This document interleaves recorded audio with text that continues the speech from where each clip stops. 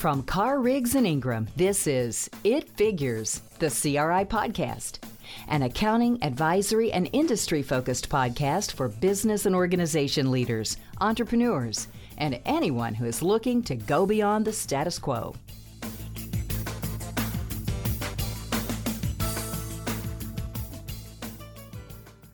Welcome back to another CRI podcast.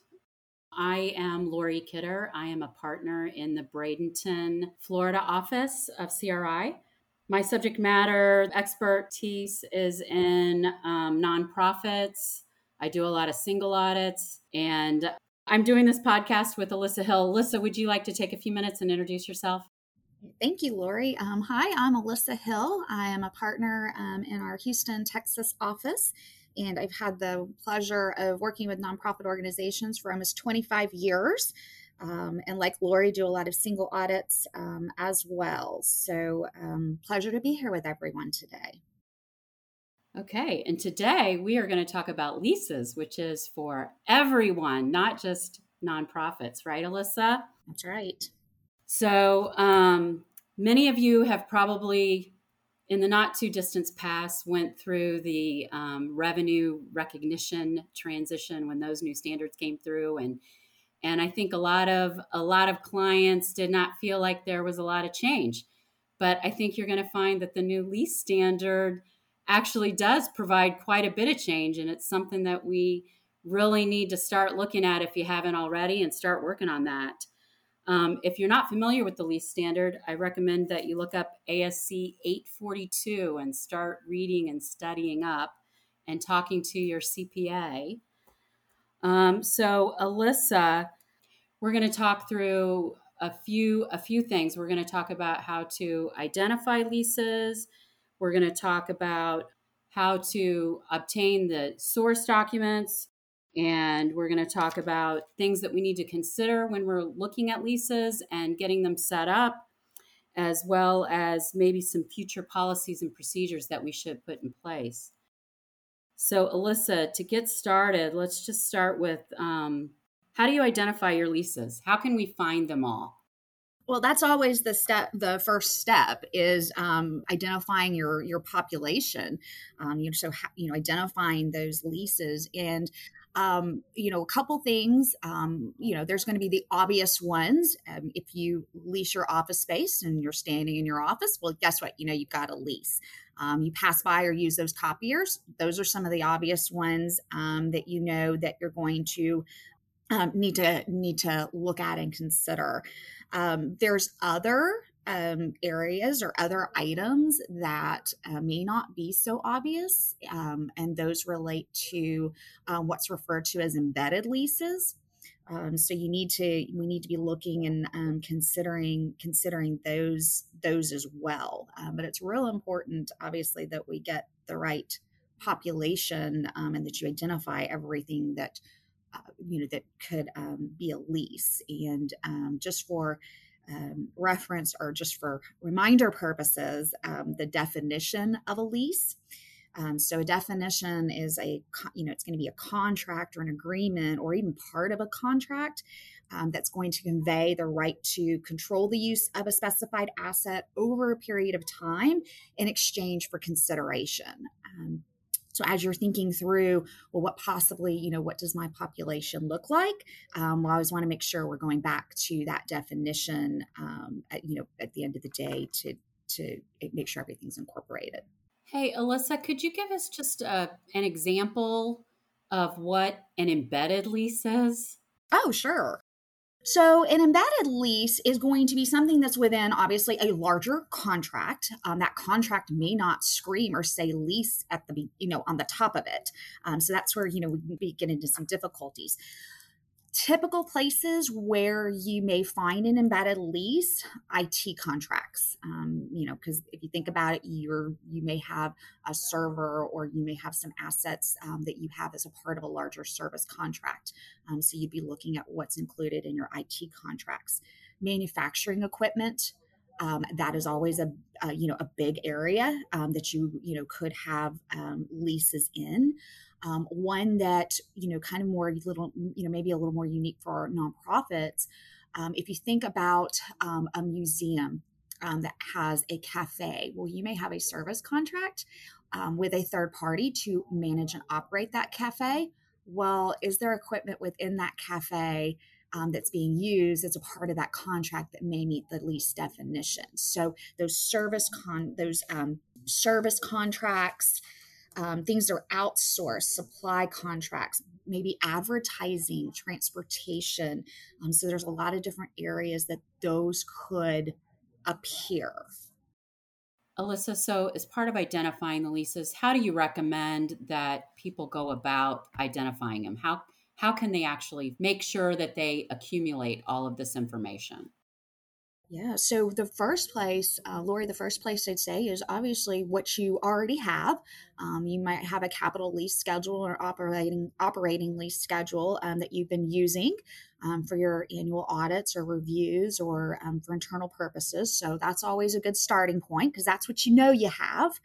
Then the other thing, we recommend when we're talking talking with folks about this is just go through your general ledger detail. Look for recurring payments on a monthly basis, maybe a quarterly basis, because that might indicate some type of service contract where you may need to look a little closer, or just a recurring payment that maybe wasn't on your original schedule. So GL is a great place to start.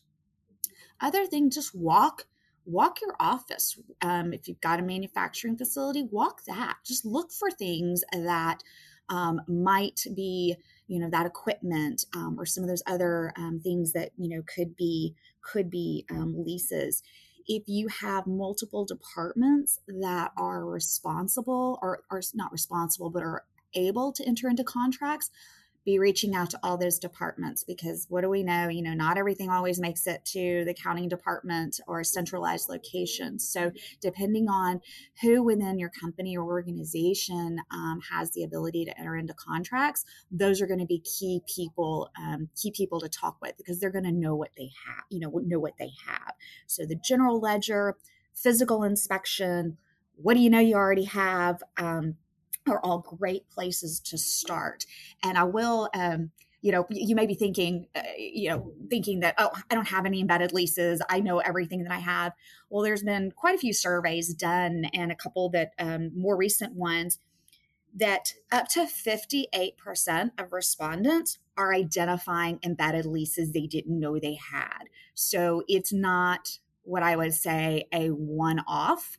They may be more likely to be found than you may be thinking about. Wow, thanks for sharing that. That's interesting. We all need to be looking for those as we go through our contracts then. So we've hopefully accumulated all of the source documents, the contracts. What kind of information do we need to be accumulating out of those documents in order to properly record leases? So once you've got that, you've got your contracts, you need to be looking at some of the basic things that you'd probably look at in most contracts is, and first off being, what's the contract term?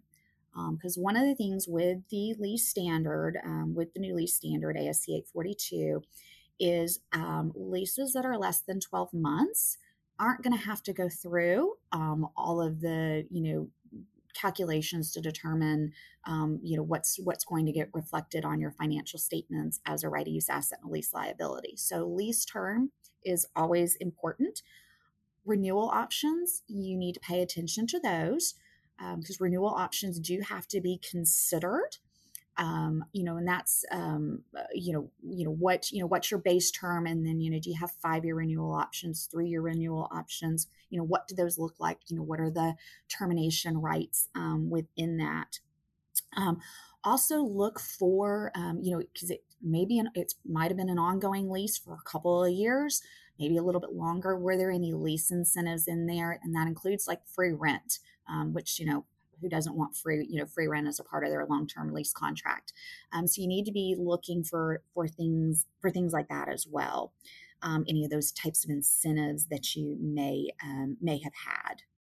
So are there other kind of things that we need to be considering? I've heard a lot about discount rates as of late. Yes. So that's kind of almost when you're getting to the next step of, okay, I have I think I have everything, or I'm really confident I have everything.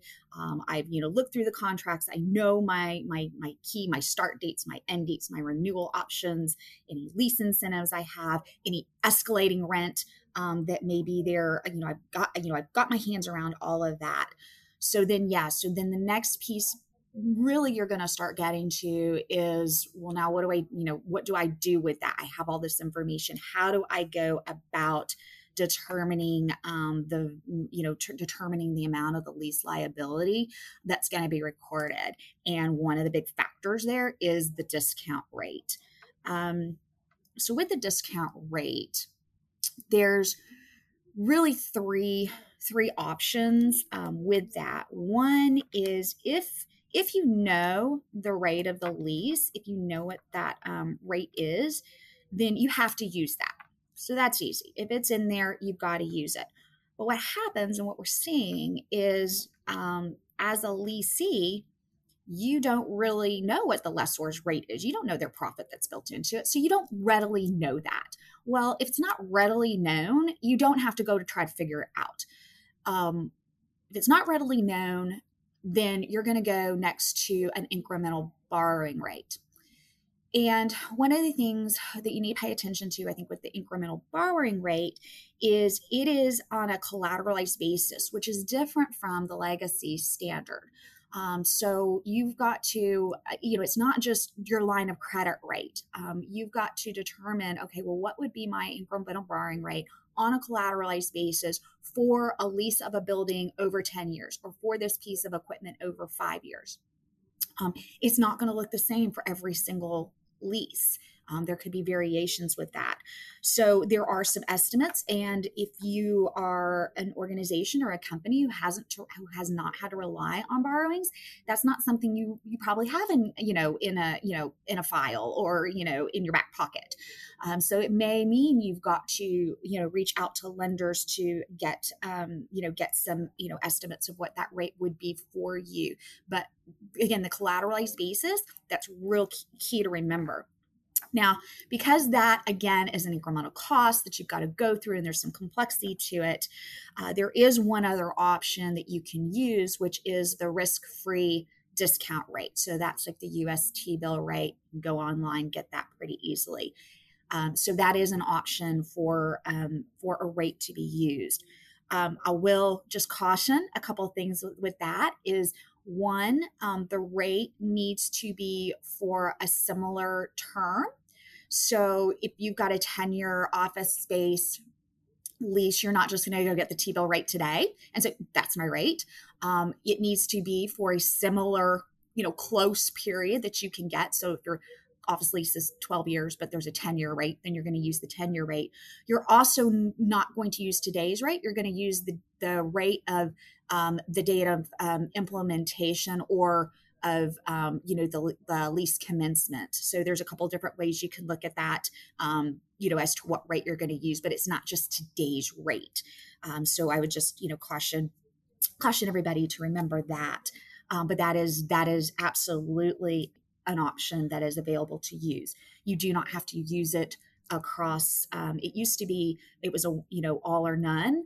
But now you can use it by class of asset if you take that election. So by class of asset, you could elect to use the risk-free discount rate if needed. Wow, Alyssa, that is a lot of information to Is that a lot?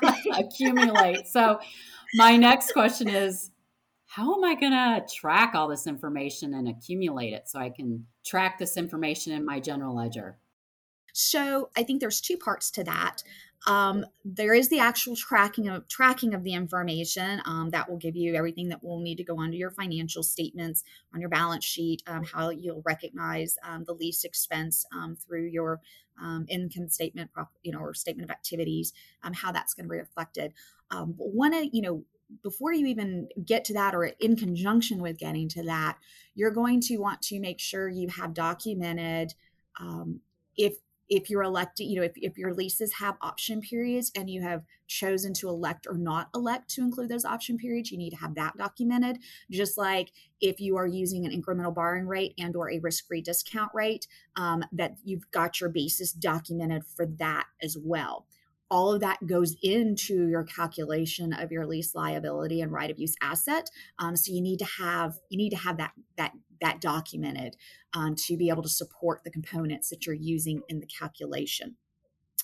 So now to your actual question, tracking this. There are Excel options out there that you can certainly use. And then there's softwares out there as well. CRI Analytics has a central lease software. Maintain compliance with ease by utilizing highly centralized, effortlessly configurable, and fundamentally simplistic lease data with CentraLease, powered by CRI Advanced Analytics. Centrally locating your lease agreements within our cloud-based software provides you with access to real-time, actionable dashboards at your fingertips.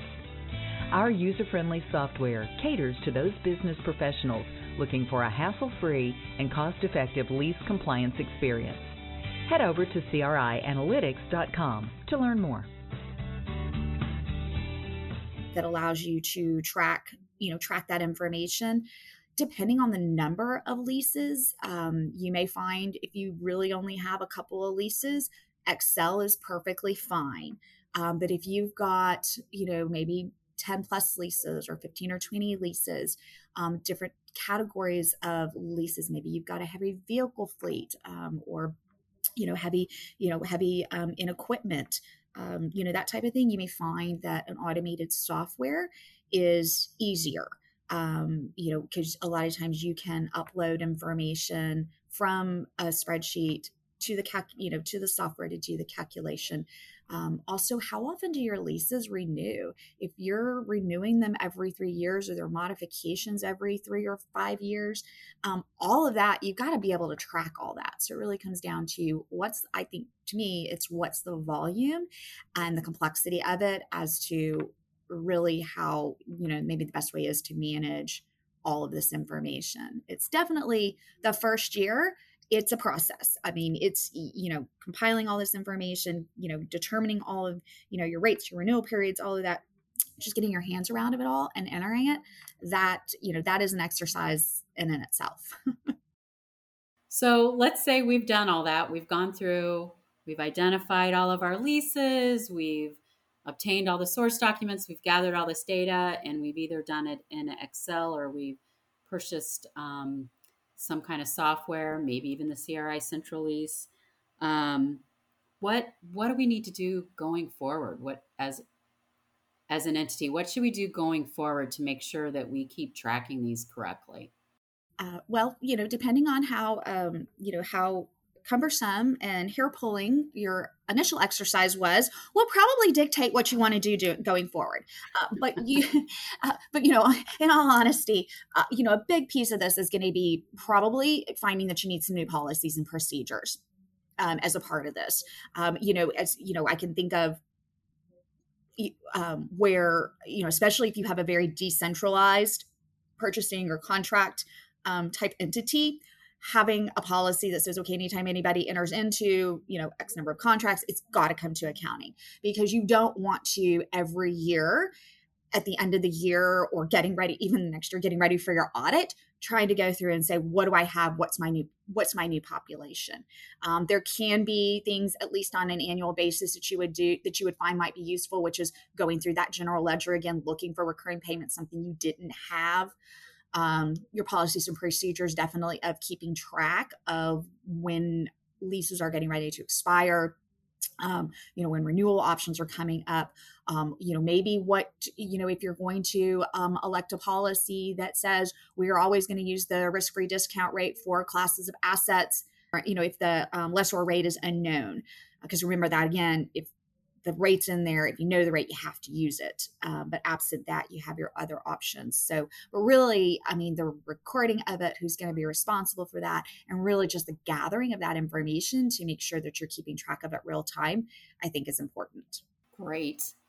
Thank you, Alyssa. You have provided so much great information going forward. And just anyone who's listening to this podcast, if you have not started looking at your leases, and you are a 12/31 year end, I recommend that you get started identifying that information, gathering the documentation that you need, and please feel free to reach out to CRI if you have any questions. We'd be happy to help.